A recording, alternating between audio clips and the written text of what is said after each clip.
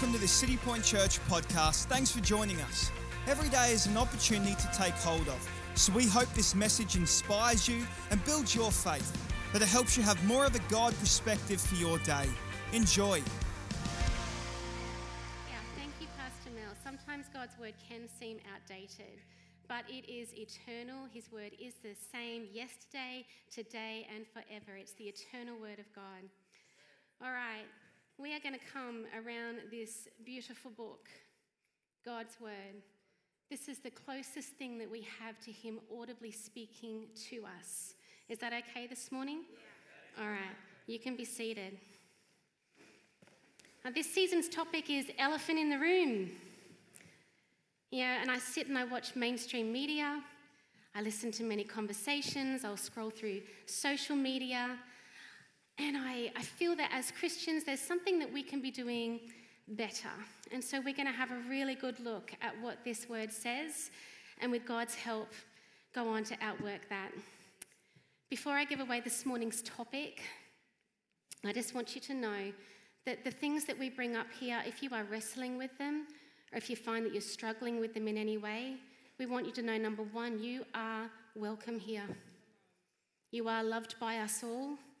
You are fiercely loved by God, and he does have a future and a plan and a purpose for your life. And I just want you to keep that in your mind as we go through this topic. This morning, I'm going to be addressing sexual immorality, homosexuality, but more importantly, a Christian's response. Okay, which is why the title of my message this morning is Love Actually. Love Actually. For those taking notes, I've got 3 points, which is love actually is, sexual immorality versus God's design, and a loving response. So let's just jump straight into point 1. Because these days I hear all sorts of things as to what love is. About 15 years ago, I remember the word tolerance thrown about. It was everywhere, be tolerant. These days it's all about acceptance. You don't really love me unless you fully accept me. Sounds Christian, but is it? You can fiercely love someone without accepting their behaviour or their sin. Okay? I've got an example. I have these beautiful friends of mine who are raising a family, and they have a boy with severe special needs. Now, do they love this child of theirs? Of course they do. But this child has outbursts of anger, constant talking back, and honestly quite violent behaviour, and even with the family members. So does this mean that in their love that they then accept this behaviour? No, they don't, and how could it? So are they understanding then that because this boy has a bias towards certain behaviour that's violent, do they understand that because of his special needs, are they understanding in that? Of course they are. Does that then mean that they accept this behaviour? No, it doesn't. This has been, and still is, a very long and loving journey that they walk out with this child, and they're doing really well at it. Scripturally, I want to look at what love is, because we hear out there, love is love. Is love just love? Is it void of definition? Should it be easy and then abandoned, if it starts to feel hard? If we can just bring up the scripture, please. We're going to kick it off in beautiful 1 Corinthians 13, verse 4. And it leads with love is patient. I love that God just kicks it off with love is patient, because let me tell you, I don't need patience when everything is peachy and wonderful and glorious and beautiful. I need patience when things aren't so peachy, aren't so lovely, aren't so glorious.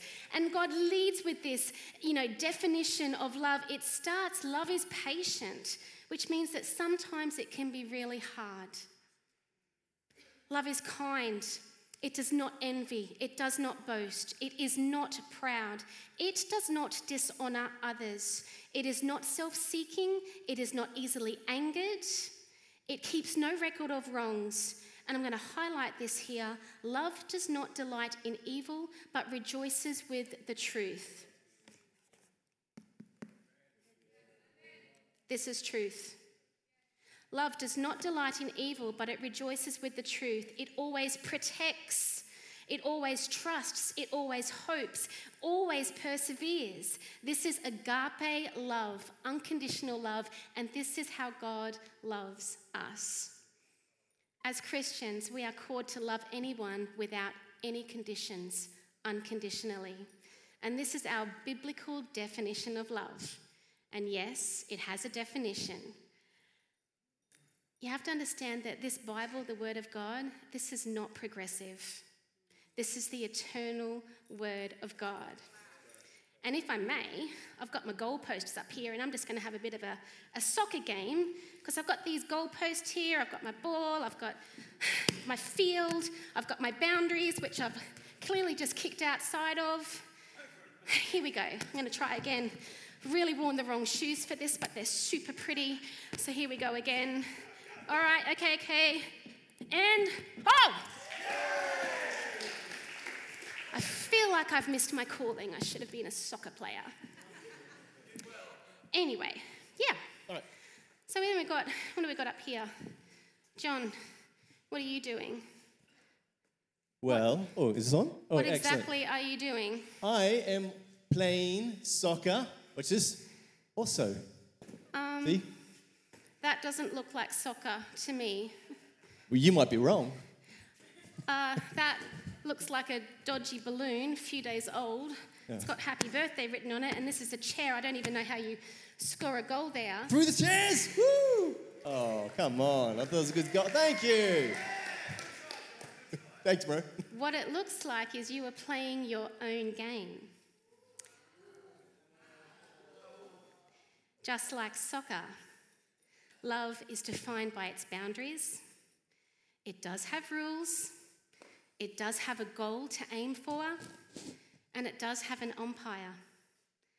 Love is defined by Scripture. It is authored by God. And it has rules and boundaries that are actually designed for our protection and our pleasure, to give us life and life more abundantly. Is it okay that the author of love is allowed to decide its boundaries? When we're talking about love, we have to be really careful not to move the goalposts. And what I mean by that is God's word and his ways are the goalposts that we need to be aiming for.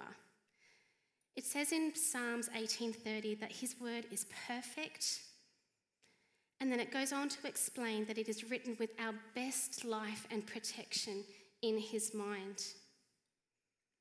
At times, there are parts of Scripture in God's word that can be really difficult to hear. You might find yourself in the Bible reading through it, skimming over certain paragraphs, sections, or verses. You might even be tempted to just grab a page and just rip it on out. That doesn't apply to me. Honestly, I've been there, skimming over passages, convinced that this specific section of the Bible doesn't apply to me. But I've realised something. If you find a place in God's word where you want to skip over because it just doesn't quite sit right with you, the brokenness isn't in God's word. The brokenness is not in God's word. It usually rests with us. The brokenness is not in here. It's usually within us. I'm going to come into point 2, which is sexual immorality versus God's best design. Let's start with God's best design, because sex is God created and it's good. So, anyway, could someone bring up Bible scripture, please? This is Jesus speaking. He says, "And he answered and said to them, 'Have you not read that he who made them at the beginning made them male and female?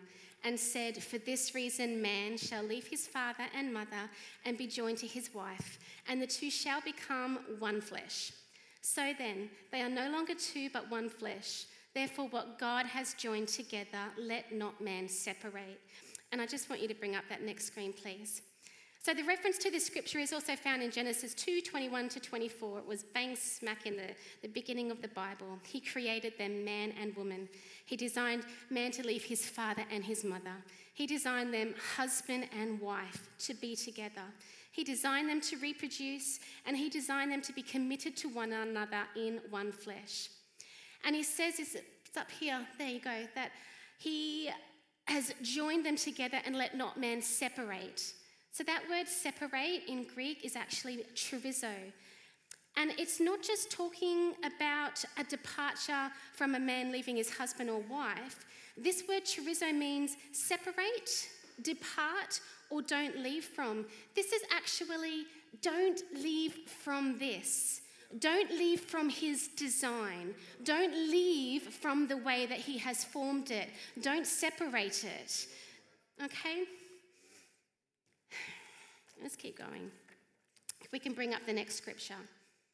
So in Hebrews 13:4, it says, "Let marriage be held in honor among all, and let the marriage bed be undefiled, for God will judge the sexually immoral and adulterous."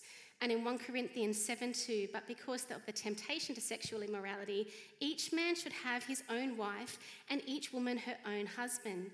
This is God's best design for humanity. And it's designed to give us life and protection and life more abundantly." So sexual immorality is basically anything that exists without that design. You've got a husband and a wife in a marriage situation, so sexual immorality is whatever sexual act exists outside of that. And so we're going to have a really good look. If you can just bring up on the screen these next scriptures. I'm not going to read all of them out. Can you grab me that water, please? Thanks, darling.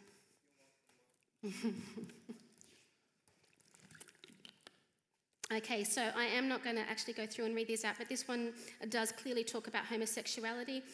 It's Romans 1:26 to 27. You can take a screenshot of that, or you can write these notes down. Next one, please, is in Galatians 5:19 to 21. And then we're going to read this next scripture out, if you can also then bring that next one up.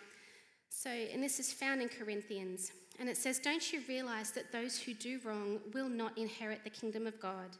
Don't fool yourselves.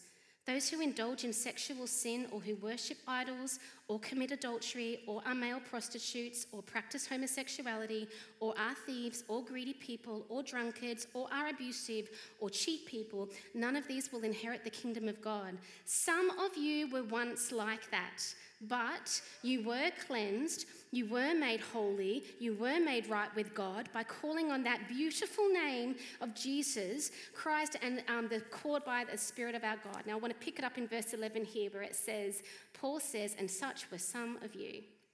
Because he's talking to the church, right? He's not out in the world having this conversation. He's addressing the church. Aren't you glad that we are the righteousness of Christ? Let's pick it up in verse 18. It says, run from sexual sin. No other sin so clearly affects the body as this one does. For sexual immorality is a sin. It's a sin against your own body. You're hurting yourselves, guys. Don't you realize that your body is the temple of the Holy Spirit who lives in you and was given to you by God? You who do not belong to yourself, for God brought you with a high price, so you must honor God with your body. That was 1 Corinthians 6:9 to 20. Can I briefly explain what this looks like, please? Because we view sin differently to how God views sin. Someone does something over here and we're like, "That's naughty, you shouldn't be doing that." And this person over here is, doing some good things. "Oh, they're good," and "Oh, they're not so good." And God actually doesn't view sin like that. He views things through life or death. In Deuteronomy 30, he says, "I put before you life or death." John actually preached on this a few months ago on the path message. Are you on the path to life, or are you on the path to death? Are you pathless? Are you encouraging people down a path of life, or are you encouraging them down a path of death? And the best way I can explain it is if you kind of got your goalposts over here and you've got your ball, you pick it up and And we're going to liken those goalposts to the word of God. Please remember that. It's God's word and his ways. And so I've got my ball here. I've injured my foot and I go to kick it, but I fall down in fornication. It's like, it's all right. I'm just going to get back up here and I'll have another go. I've got my ball and I'll kick over it and I fall down again in the same sin. But I'm going to get back up again. And I'm going to face this way and I'm going to keep going and I'm going to keep trying and I'm going to kick the goal. This is the definition of being on the path of life. Keep trying for it. Keep going for it. Keep facing his direction. Don't move the goalposts. Keep them where they are. Off path is when you go, nope, I don't believe it. I'm going to face this way. I'm going to go play my own game. God's word doesn't apply to me, or maybe just that section doesn't. I'm not interested. I'm not going for it. Stay on the path to life. His boundaries are kindness. They're actually there for our protection and our pleasure, to give us life and life more abundantly. I remember a few years ago we were having a family holiday. And I got everyone ready to go to the beach in the morning and we're all excited and we got up and had our swimmers on. I get there and look down and it's full of blue bottles. Hundreds and hundreds and hundreds of them. They're awful, aren't they, Zach? I've been stung by one before. It actually ruined my holiday. And the thing is that I could have taken my family swimming because, like all of you, I have free will. There was nothing on that beach stopping me from taking me and my family into that water. But there was an authority that said that if I do that, there was a really good chance that I was going to get stung and it was going to ruin our holiday. You need to understand that God's boundaries are actually loving. When people come to my home with their young children, they love putting their kids in my backyard because it's all fenced off. It's protective. They're not going to run out the side and go and run on the road and get injured. Boundaries are there for us. They're a loving act from God. They are there for our protection. They're there for our safety. They're there for our pleasure. And they are here to give us life and life more abundantly. I'm going to come into point number 3. How do we respond to people, loved ones, family, friends, work colleagues, strangers who are living a sexually immoral life or struggling and wrestling with these things? Number 1, can we actually love people? Can we actually deeply care about them? Deeply care about the path that they are either on or off. It is our deepest hope in this place that all people, all shapes, all sizes, declared pronouns walk through those doors. How are you going to treat them? It is my deepest hope here that they will walk in and know that they are fiercely loved by God. And I would hope that they are fiercely loved by us as well. This does not mean agreeing with a certain behavior or a sinful lifestyle. You can fiercely love somebody without saying, oh, yep, that's perfectly fine. Keep an open arm with these people. Keep an open arm with all people. You can love someone without accepting their sin. Do you know that even on Facebook that you can actually unfollow somebody without completely unfriending them and blocking them out of your life? If you've got really great restraint, you could even keep following them and just have, restraint about maybe not posting on every single little thing that you agree with. Lead in love. Care actually. Musicians, can you come, please? Sometimes you might have to say something really gently. And sometimes, and young people, can I have your attention, please? Sometimes you don't have to say anything. In fact, if you aren't sure what to say, it's most certainly best not to say anything. especially when we're talking about something as sacred as God's word. Sometimes we feel as Christians that we have to have an answer for absolutely everything. It's okay to not actually say anything. If you do say something, can I just ask, be sure that it's centered in truth. That's this thing. Be sure it's truth-centered. Is it biblically sound? Keep the goalposts where they belong. Also, just be careful that when you're talking to people that you're not giving the devil added airtime. He loves airtime on specific subjects. And a good gauge to ask yourself, is this conversation going to bring about life, or is it just giving the devil airtime?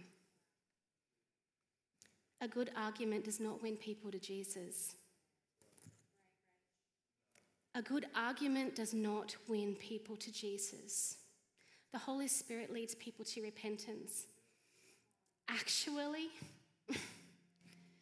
the best thing that you can do for the world, the best thing that you can do for people in struggles, the kindest thing that you can do for them is to actually let your light shine. Actually look after, nurture, protect, invest in your own relationship with God. That's actually the best thing that you can do for the world. Years ago, John had a friend of his that he'd known for a long time come out on Facebook and declare that he had left his wife and left his family because he wanted to go and pursue another man. And then he tagged John in on it, desperate for John's acceptance and approval, which he didn't get. It's like he just met my husband, seriously. What was super grievous about this? Yes, it was sad, what had happened, but the part that really grieved us was all of the Christian comments underneath this Facebook post. Oh, congratulations. I'm so happy for you. I'm so glad that you've finally found your true self. What? In Matthew 16:13, Jesus asked his disciples, "Who do people say that I am?" But in verse 15, he looked at them and he said, "But who do you say that I am?" What does the world say about Jesus, especially around these topics? That's fine. But who do you say that he is? In Joshua 6:60-67, Jesus comes out with some teaching that literally offends everybody there. Everybody. It was hard teaching. And his disciples respond with, "This is hard teaching, Lord. Who can accept it?" Jesus responds with the words, "I have spoken to you. They are full of life and the spirit and life." With that, many of his disciples turned away and no longer followed him. He then asked his 12, "Do you want to leave too? Do you want to leave too?" Can we bring up this scripture, please? In Joshua 24:14-15, it says, "Now therefore, fear the Lord. Serve him in sincerity and in truth, and put away the gods which your fathers served on the other side of the river and in Egypt. Serve the Lord. And if it seems evil to you to serve the Lord, and if it seems evil to you to serve the Lord, choose for yourselves this day whom you will serve, whether the gods which your fathers served that were on the other side of the river, or the gods of the Amorites in whose land you will dwell. But as for me and my house, we will serve the Lord."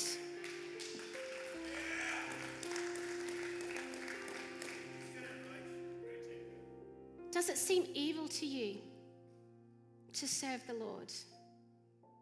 Honestly, there are cultural gods of the day, and then there's the actual living, breathing, fierce-loving God who does not change. You see, we don't serve the God of 2022, we serve the ageless God. He is eternal. His ways and his word, they are ageless. They are eternal. These are not old-fashioned values. These are his values. His word is immovable. You see, young people, again, I want your attention here. If you think it's kindness to get these goals and move them for people because it creates a bit of a tension, it's a bit uncomfortable. Number one, sometimes the tension's actually supposed to be there. What if that tension was the very thing that was going to go, ooh, I actually need to dig deeper, find truth, find life. But these things here, they're not immovable. So if you think, oh, I'm just going to move it to the side, you have to realize it's immovable. It doesn't change. So if you're moving away, what are you doing? You're actually walking away from God's word and his ways. Choose this day who you will serve. You have no idea how much God cares for you. The life he has prepared for you. Plans filled with a future. Plans filled with hope. He knows you better than anyone. And no one has paid a higher price for you. I want to pray. Lord, for some of us here this morning, this is a hard message. And God, in our understanding and in our lack of understanding, I just pray that you would highlight your truth, which is that you are a God who fiercely loves us. You are a God who has designed things for our own protection because you have the best life in mind for us. And Holy Spirit, I just pray that you would help us to walk in your light, to walk in your way, to walk in your truth. Help us, God. We pray. Amen. You know, maybe you don't know God, never given your heart to him, and maybe you're here today and you go, you know, I believe that there is a God, but I can't actually say I know him. And here's the thing is he knows who you are and he wants to have a relationship with you. And I think as believers, it's important that we build our relationship with God every day. It's the most important thing that we have in life is to continually build our relationship with God. And if you've never done this, if you've never been on this journey, let me tell you, the beautiful thing about God is the goalposts are always there. They always remain. When you build your relationship with God, he's not emotional in the sense of he's upset with you, so he walks away. He doesn't look at you and go, oh, I don't like you today or anything like that. He loves you every day, the same as the very day he formed you in your mother's womb. And he loves you unconditionally. And he wants a relationship with you. He wants you to give your heart to him. So I would love if we could all close our eyes in this place. And what I'm going to do is I'm going to ask if you aren't walking in a relationship with God, maybe you've done what Rachel just said, where you've walked away from the goalpost and you're thinking, no, it's okay, I'm a Christian, I believe in God, he's out there, but you've actually been walking away from the word, you've been walking away from truth. It's time for you to come back and to say, you know what, God hasn't changed, God hasn't moved the goalpost, it's what I have done. But God, today I want to turn back around and start this journey. It's not about being perfect. You may stumble, but you're facing in the right direction towards God, and that's you building your relationship with him. If you would like to do that today, every eye is closed. Could you just boldly lift your hand right now, just so I know who I'm about to pray with? I won't ask you at the front or embarrass you, but I want to pray with you this morning. So just going to look one more time. If you'd like to give your heart to God, or I see your hand there, sir, you can put that down. Is there anyone else here this morning? Maybe you want to come back today and say, you know what, I've been walking away, but it's time to start walking towards God. Just one more time. One more time. Thank you, Jesus. Thank you, Jesus. This is what I love to do is I'm gonna pray, And I would love everybody in the room to repeat this out loud after me. And for you, sir, why don't you make this your first prayer today as a Christian? Lifting your hand is all it took. The Bible said we are saved through faith and not works. There is nothing you can do that makes God save you more than you just lifting your hand, and that's an act of faith. So everybody, why don't you repeat this after me? God, I see you today, and I know you love me. Today, I turn my heart, my affections, my life towards you, and I will pursue you. Every time I stumble, I will get up again, and I'll continue to pursue you. I accept salvation today. I give you my heart, and I declare you are God, and you are my God. Today I am a child of God. In Jesus' name, amen. Amen. Let's put our hands together one more time. It's a great decision.